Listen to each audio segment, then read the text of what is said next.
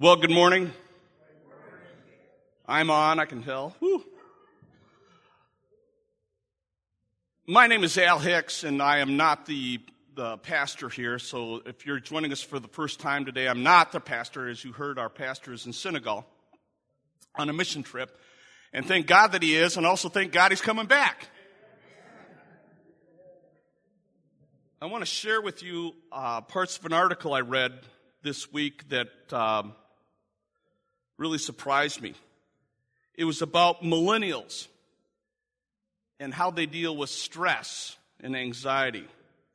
Now, before I go too far, this is not a condemnation of millennials. All of my kids, all four of them, are millennials. But it says, according to the American Psychological Association, the APA, millennials have and exude about 50% more anxiety than previous generations, and certainly way more than is healthy. So their conclusions as to why they have more stress were a few things. Number one was helicopter parenting. Number two, exposure to dynamic change. I don't know what that means. High levels of competition. Then limited interventions with health care providers. Now, I found it also very interesting that this article gave no conclusions as to what to do, except that medication was the number one thing prescribed. Let us pray. Oh, Father, we love you. We come to you today humbled. Lord, you are God. We are not. Yet, Lord, I know that we sometimes, and you know that I do, I act as if I am God. Thank you for not letting me get away with that. Lord, thank you for your word. Thank you for your son, Jesus, who died on the cross for my sins.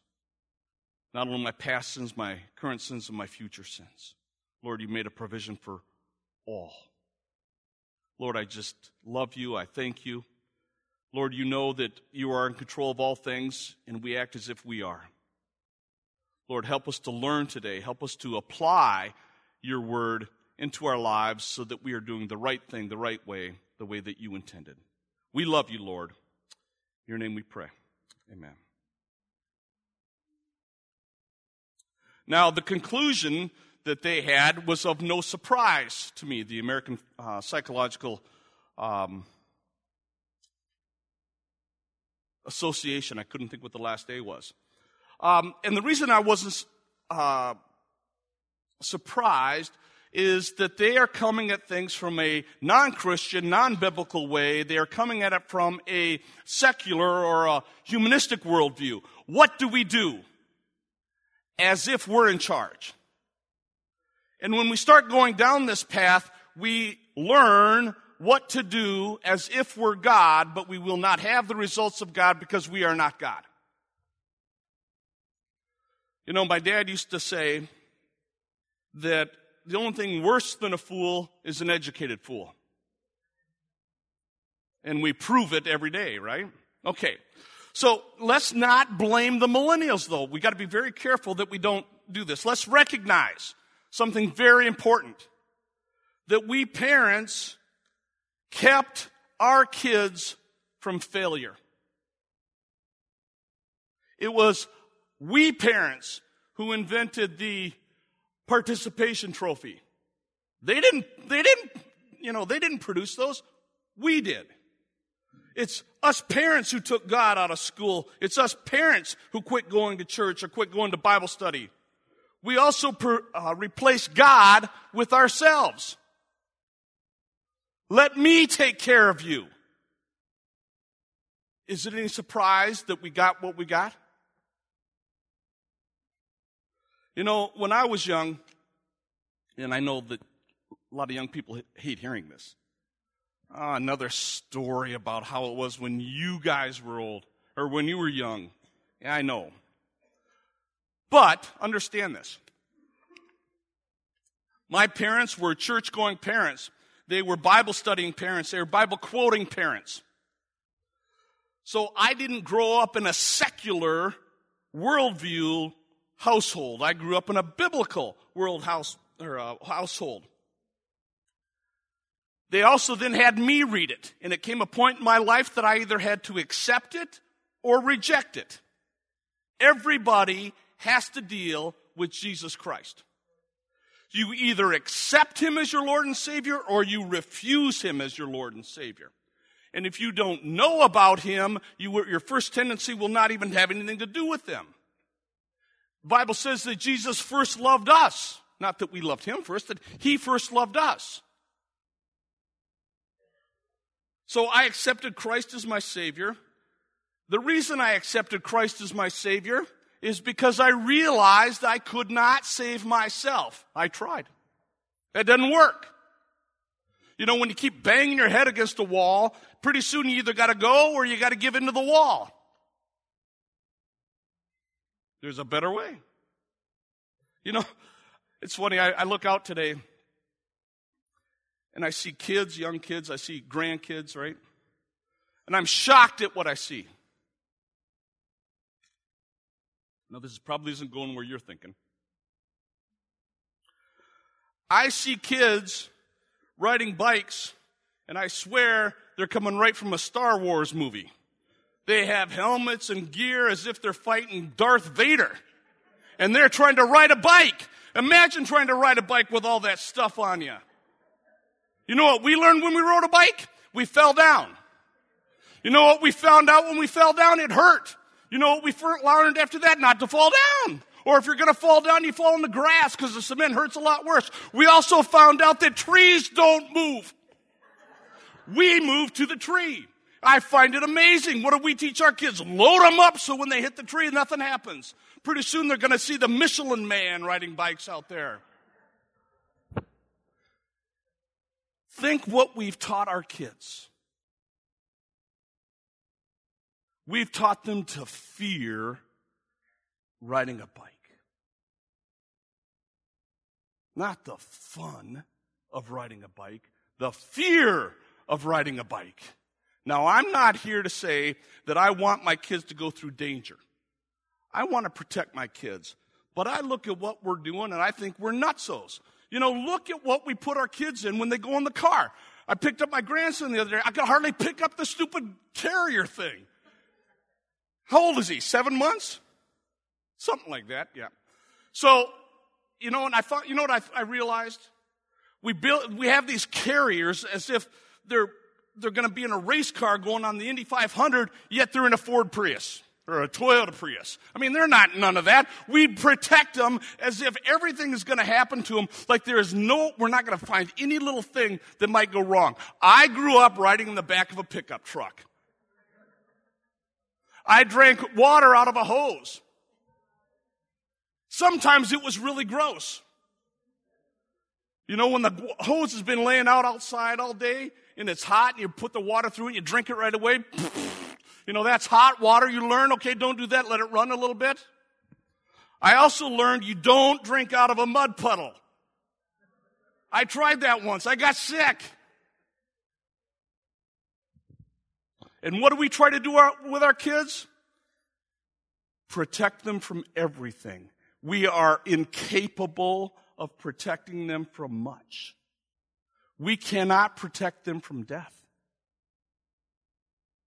You know, we had a friend that we wanted to go to we had a cottage up north, and we asked them if their kids wanted to come with ours, and she was really concerned that their kids something might happen while we're up there to her kids when she wasn't there. And Sally responded, you know, if God wants to take your kids, he's going to take when you're there or you're not. She said, yeah, you're right. So the kids came up with us, and by the way, it was just me and the boys and their boys. No Sally. No thought of danger. So what happens? Right away, one of her kids falls, splits his chin open on the cement. But we had fun, I'll tell you that.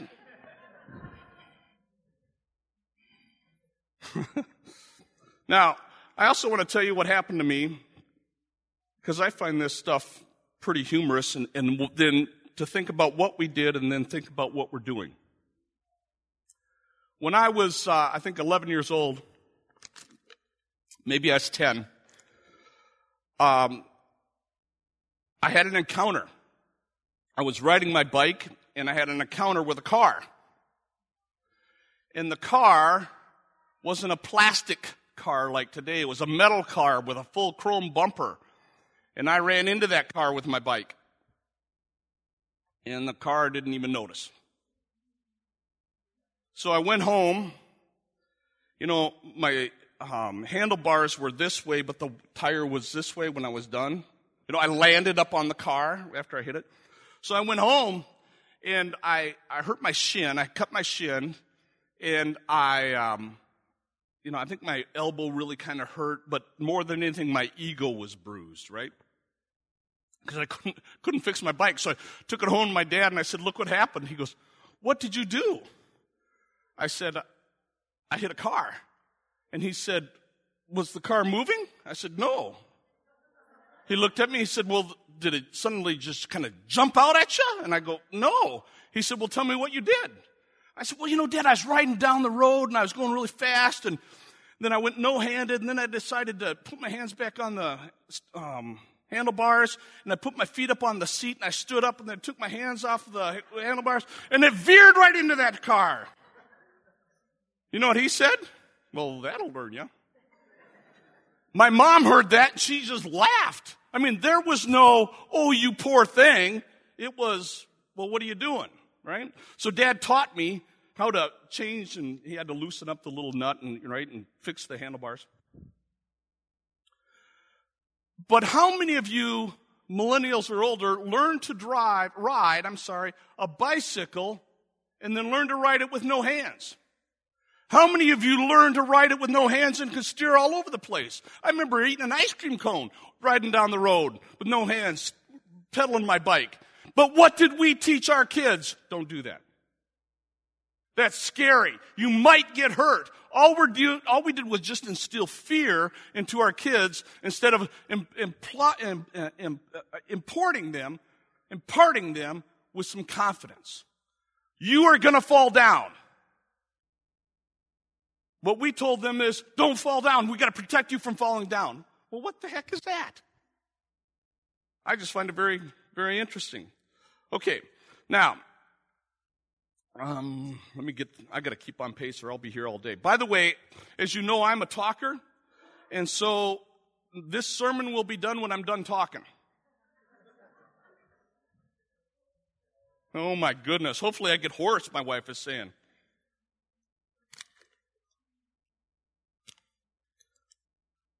Now, we need to look to see what the Bible says about anxiety, about worry. But before we go there is a solution in the Bible for Christians. You do not get this solution if you are a non-Christian. So this is for us Christians. And if you're not a Christian, man, I hope you want to give your life to Christ.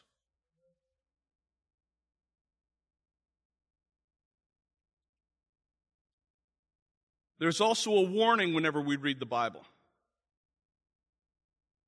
And the warning is, if you didn't know what it said before, you can claim ignorance. But once we read it, you can't claim ignorance anymore. You can only claim sin. If you decide to not do what the Bible says, you are sinning. Do you realize that 12 times now in the Bible it says do not worry or do not be anxious? 12 times, one for every month. It's a great reminder. 365 times the Bible says fear not, one every day. So let's read Philippians 4:6. I want you to turn there. And I want you to turn there so that you have this ammunition in your quiver, if you will, so that when you go to talk about this later, you understand what the Bible actually says. So Philippians 4:6. Either turn with there or scroll to there on your device.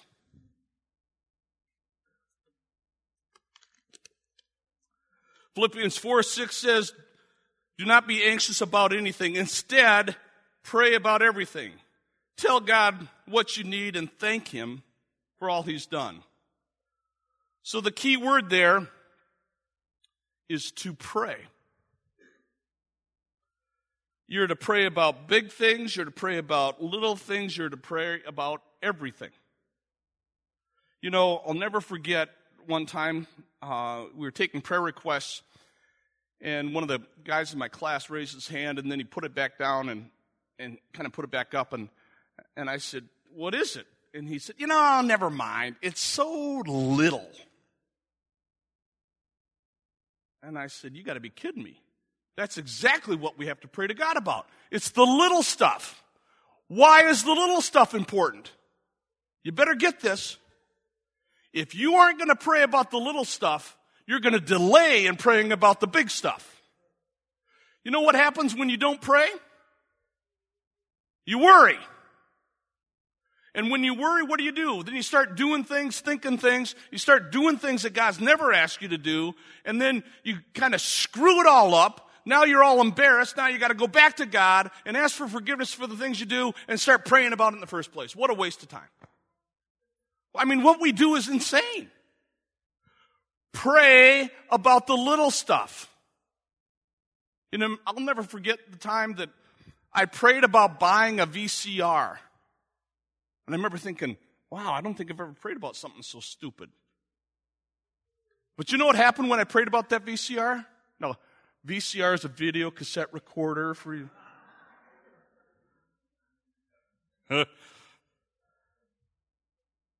I was praying about which one to buy. But while I was doing that, I went to a store, and that store was closed. I couldn't believe it was closed. On the hours on the store where it was a Saturday, it was supposed to be open, but it was closed. So then I went to another store. And guess what I found in that other store?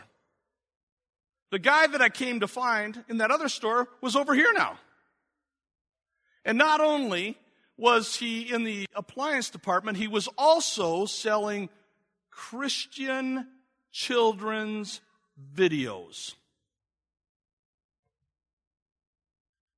I remember thinking, you have got to be kidding me. So I said, hey, I'm going to buy this VCR. What do you think? He looks at it and goes, oh, it's a great one. But these videos are what you need to play in it. Thank God I prayed about that, because I never would have ended up where I was. And those videos became very important for our kids to watch, right? Okay.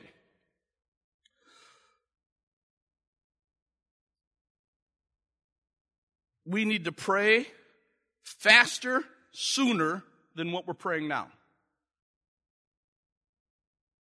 We've got to understand what prayer is. Prayer is simply talking to God. We replace prayer with thinking. Thinking isn't prayer. Worry isn't prayer. Anxiety isn't prayer. Doing things isn't prayer. Prayer is prayer. And it says pray about everything. It doesn't say work around everything. It says pray about everything. I find it interesting that I have a desire. I am a high-strung guy. Surprise. That I like to do things. I like to find solutions and do. Let's do. And pretty soon I find myself doing something that God's never asked me to do, and I look like a dork out there. I'm a lot like Peter. Remember when Judas came and turned Jesus into the authorities? He betrayed him. He came up and kissed him on the cheek, and that was a signal for the authorities to take him, the Roman soldiers to take him. And if you remember what Peter did, do something, got to do anything.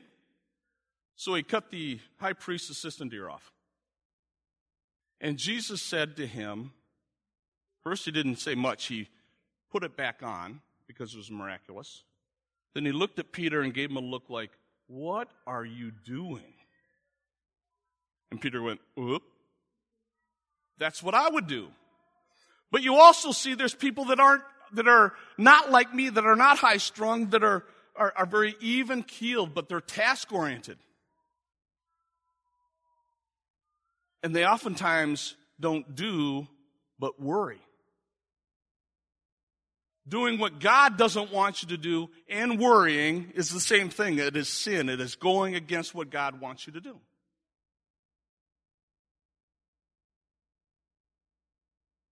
We have to remember that prayer is prayer.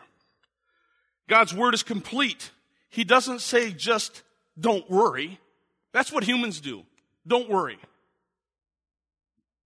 Okay, so what am I supposed to do with this? The Bible says don't worry.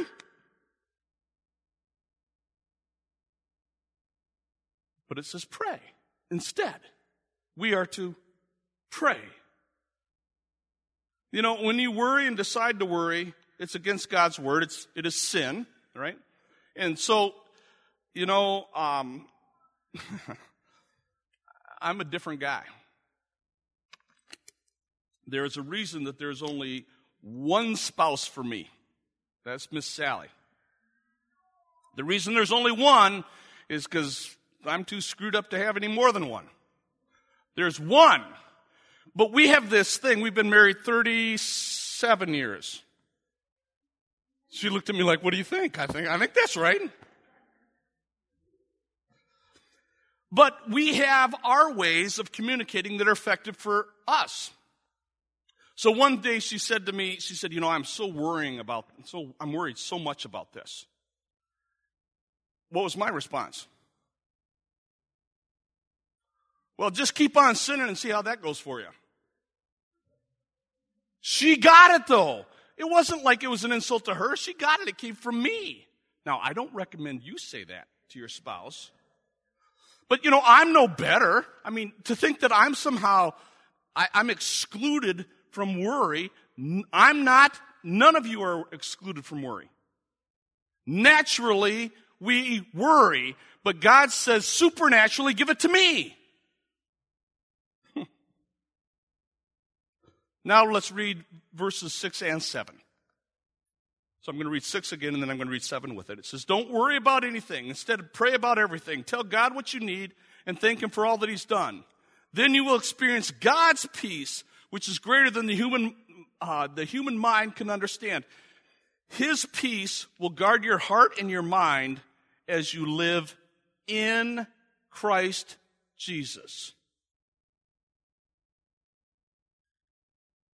You only get that if you live in Jesus. If you do not have Christ as your Savior, you don't get this. Man, I want you to get this. But it's a byproduct of salvation in Christ. And we look for it in everything. Everybody wants peace. We want, you know, if you go to a beauty pageant, what do you want? I want world peace. You know what world peace is? Absence of conflict. Can you think of anything in your life that you have that there's absence of conflict? It's an unreal, it's fantasy. You know, it's pixie dust and castles. That stuff just doesn't exist. Conflict is everywhere. Absence of conflict is nowhere except in heaven. We are not in heaven. We are on this earth. So we get God's peace. You know, the world's peace is temporary, but people are looking for it everywhere.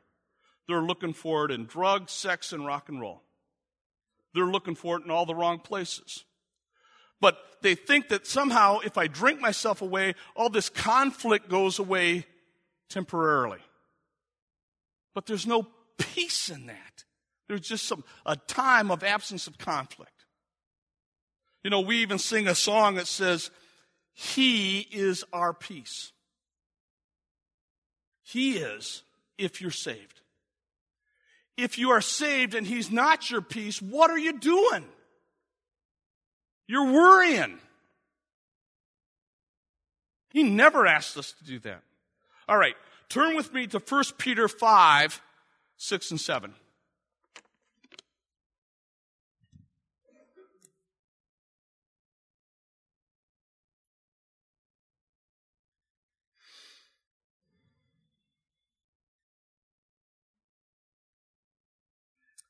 1 Peter 5, 6, and 7. It says, humble yourself under the mighty power of God. That's to Christians. And at the right time, he will lift you up and give you honor. Cast all of your anxieties and cares on God because he cares for you. Wow. What does the word cast mean? It is not a fishing term. It is not cast and retrieve. It is not that. The word cast means to throw with vigor. And I think of a young boy, a schoolboy, that on Friday when he comes home from school with his books, he casts them aside. He doesn't want to pick them up until Monday when he has to. That's what we're to do with our sin. That's what we're supposed to do with our worries, cast it aside. You know, a long time ago, when Gideon was in high school, we had a bunch of the kids from the youth department over, and there was a project. I'm not using really the right word, but one of the things that all the kids had to do was go and grab a rock. Some kids grabbed little rocks, some kids grabbed big ones. Then we went out on the boat, and then that rock or that stone symbolized sin. And a recurring sin, a sin that you felt like you couldn't get rid of. And then you were to pray and cast that rock out into the lake. And we went out to the middle of the lake where it's deep. The reason we went out there is because you can't get it back. And what do we do with worry? We cast it and then we retrieve it. That is not what we're called to do. We are to cast it upon God. When we retrieve it, what are we doing? This is very important. When you retrieve it, you are acting as you are God. God never asks you to take on that role. You somehow think that you can deal with it better than what God can. God's never asked you to deal with that. He's asked you to cast it upon him. He's worthy to take it. You are not. I am not.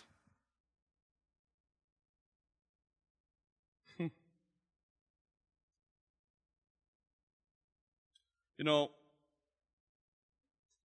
I want you to remember this. When we decide to worry, I want you to remember these words. How dare you? How dare you take on God's role? How dare you think you can handle it better than God? Who do you think you are? We are born-again Christians, if you are. And we are to submit to God, not overrule him. How dare you? So when you start to worry, I want you to think, how dare I? Oh, yeah, you're right, God. What is it that God said to Peter? What Jesus said to Peter? When he said, Peter said, I will stand up for you. I will defend you. Jesus said, get away from me, Satan. He said, because not only that, you're going to deny me 3 times. And he said, deny you? I'll never deny you. That's when he said, get away from me, Satan. So how dare us?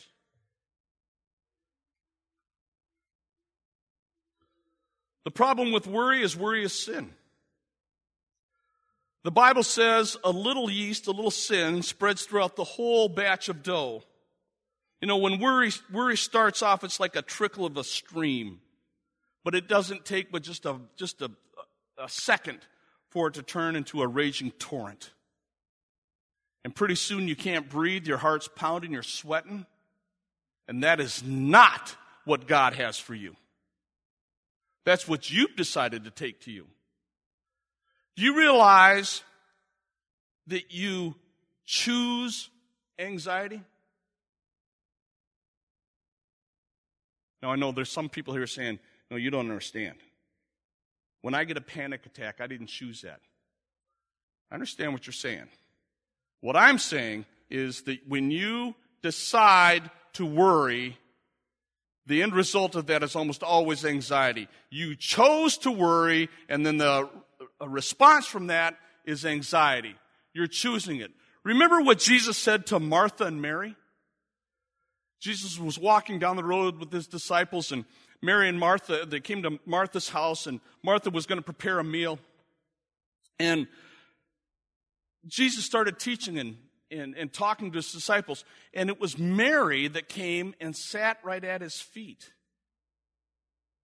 And Martha became so involved with the task that she had to do, she forgot about Jesus, and she got mad at Mary because she was sitting at his feet, not preparing the meal like she was doing. She even went to Jesus and said, Jesus, would you tell my sister, Mary, that she should work and do like I'm doing? And this is where Jesus said, Martha, Martha, Mary chose the better thing. In other words, you chose the other thing. She chose the better thing to listen at me and be at my feet. I am not going to take that away from her. We choose anxiety whether we like it or not. When we're a born-again Christian, we should have the peace of God, not the worry of the devil. And we screw it up all the time.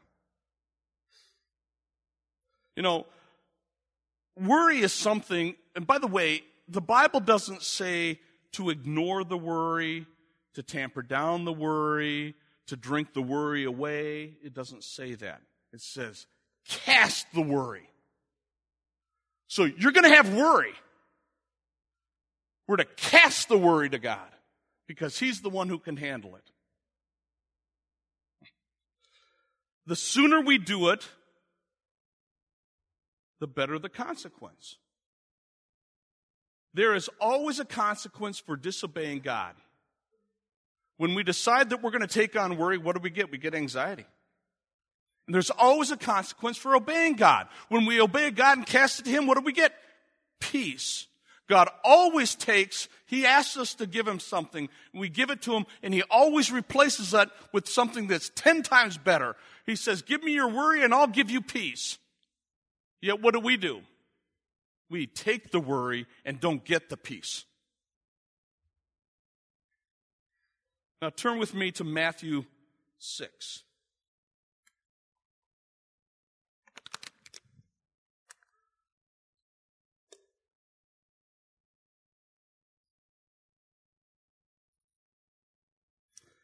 And I want to read verse 34.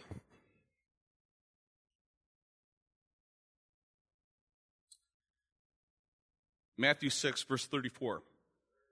Excuse me. It says, therefore, do not worry about tomorrow, for tomorrow will bring about its own worries. Each day has enough trouble on its own.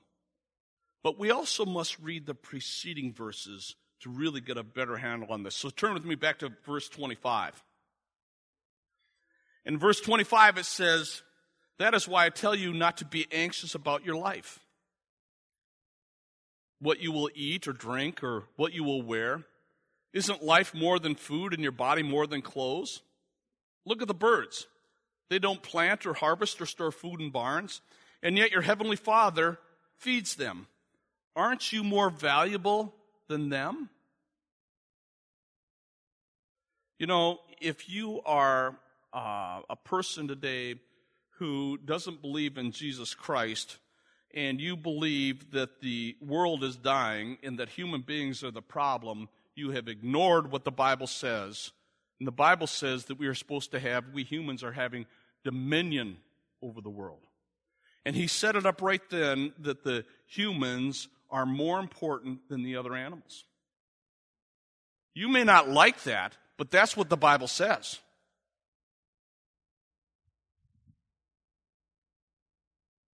Let me read on. Verse 27.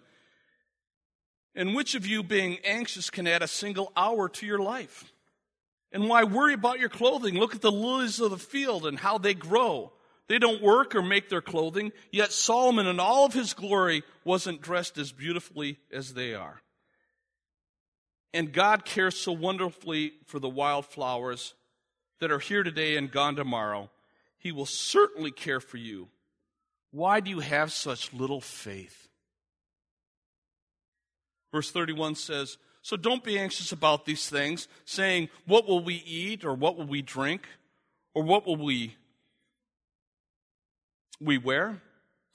These things dominate the thoughts of unbelievers. Now, follow me. Read this carefully, what this says in verse 32. These things dominate the thoughts of unbelievers. But your heavenly Father already knows your needs. But seek the kingdom of God first above all else, and he will give you everything you need. See, if we don't put God first, we will then do exactly what the unbelievers do. We are called to be a light into the world, not like the world. God has a plan for each one of us. God is a purposeful God. He wants you on purpose. Ephesians 2:8-10 says that you are saved by grace through faith, not by works, lest any man boast. In other words, if I got saved, it'd be easy for me to boast and say, well, if I can do it, you can do it. If it were up to me, right? If I could somehow save myself. But then it says in 2:10 what? But you are saved for the works planned for you long ago. That's your purpose. That was God's purpose for you. When we worry, we're not doing God's purpose anymore. God's purpose for us is to have peace and to make impact in the world. When we decide to worry and have anxiety, we make no impact in the world because we're just like the world. God has a desire for us that is so much greater than we may even understand. The peace that he gives is so much greater than I can understand.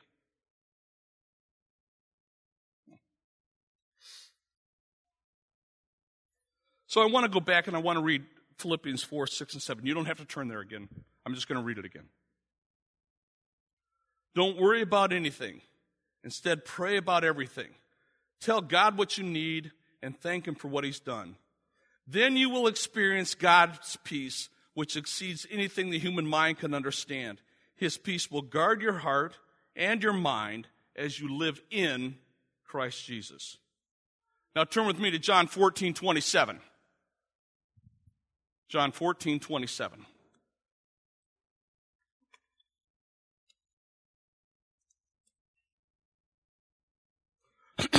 John 14:27 says, peace I leave with you.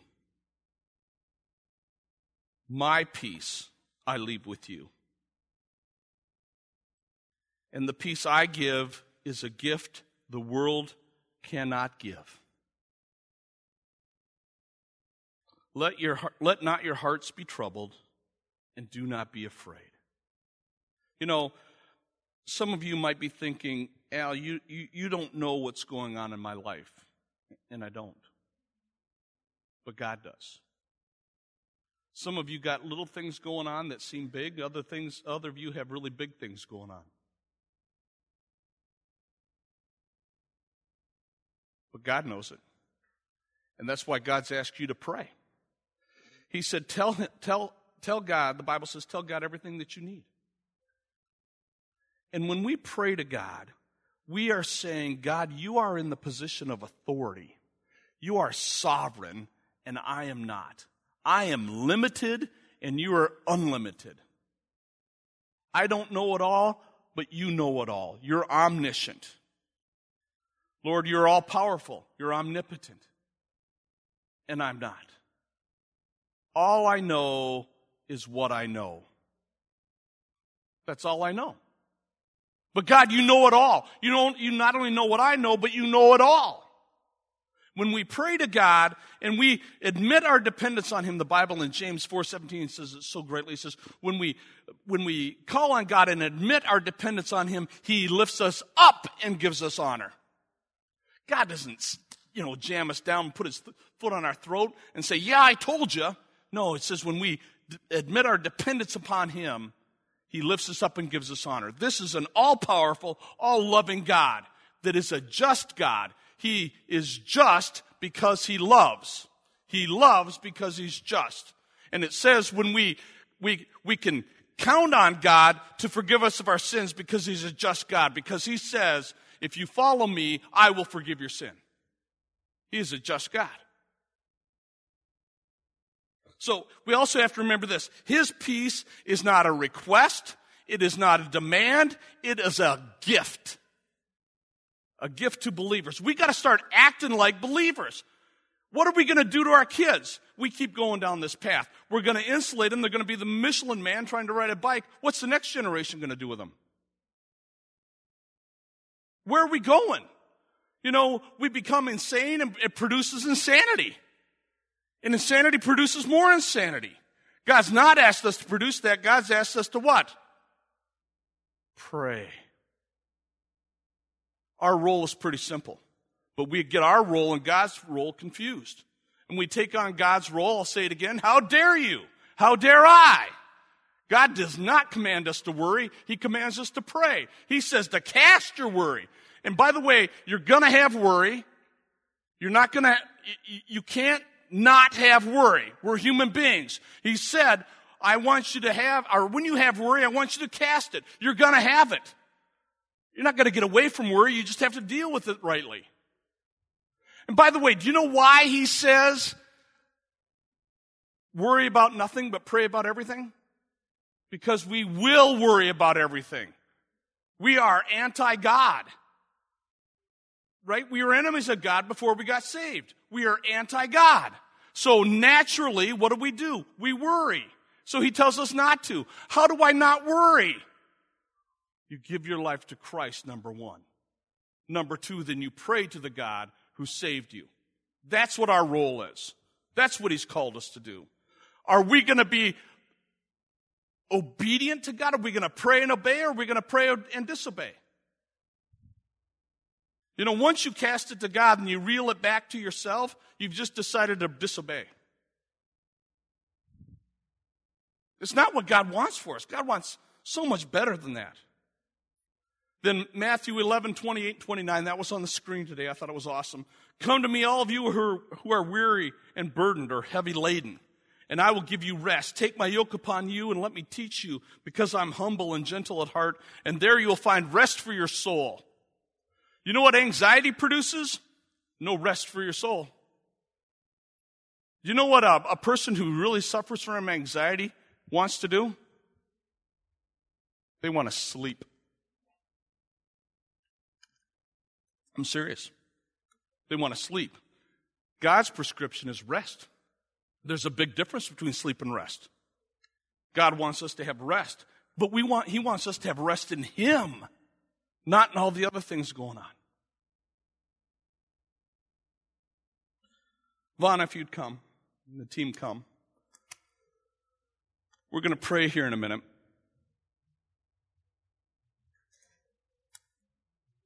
And I know how worry works. I think we're all professional worriers. We worry, and then we can't sleep, and it feels like we have strife. We're tired. We're not rejuvenated. And God said, that is not what I want for you. Yet we somehow claim that. God wants us to have peace. So let us pray. Lord, I pray that we have a desire to follow you, to cast our cares, our anxieties, our worries upon you. Lord, help us. You know on our own we're going to mess this all up. Lord, thank you for sending the Holy Spirit to prompt us and to guide us, to remind us of what the Word says.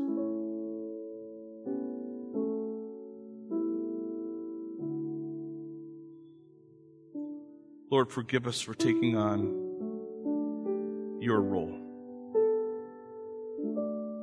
Lord, we're so foolish.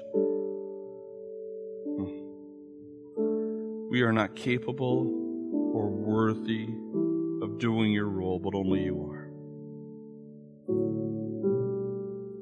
The more, Lord, I learn about you, the greater that you are. Lord, we don't see you accurately when we decide to worry. You're so much bigger than us. You're so much better than us. Lord, help us to surrender our worry to you. In your name we pray.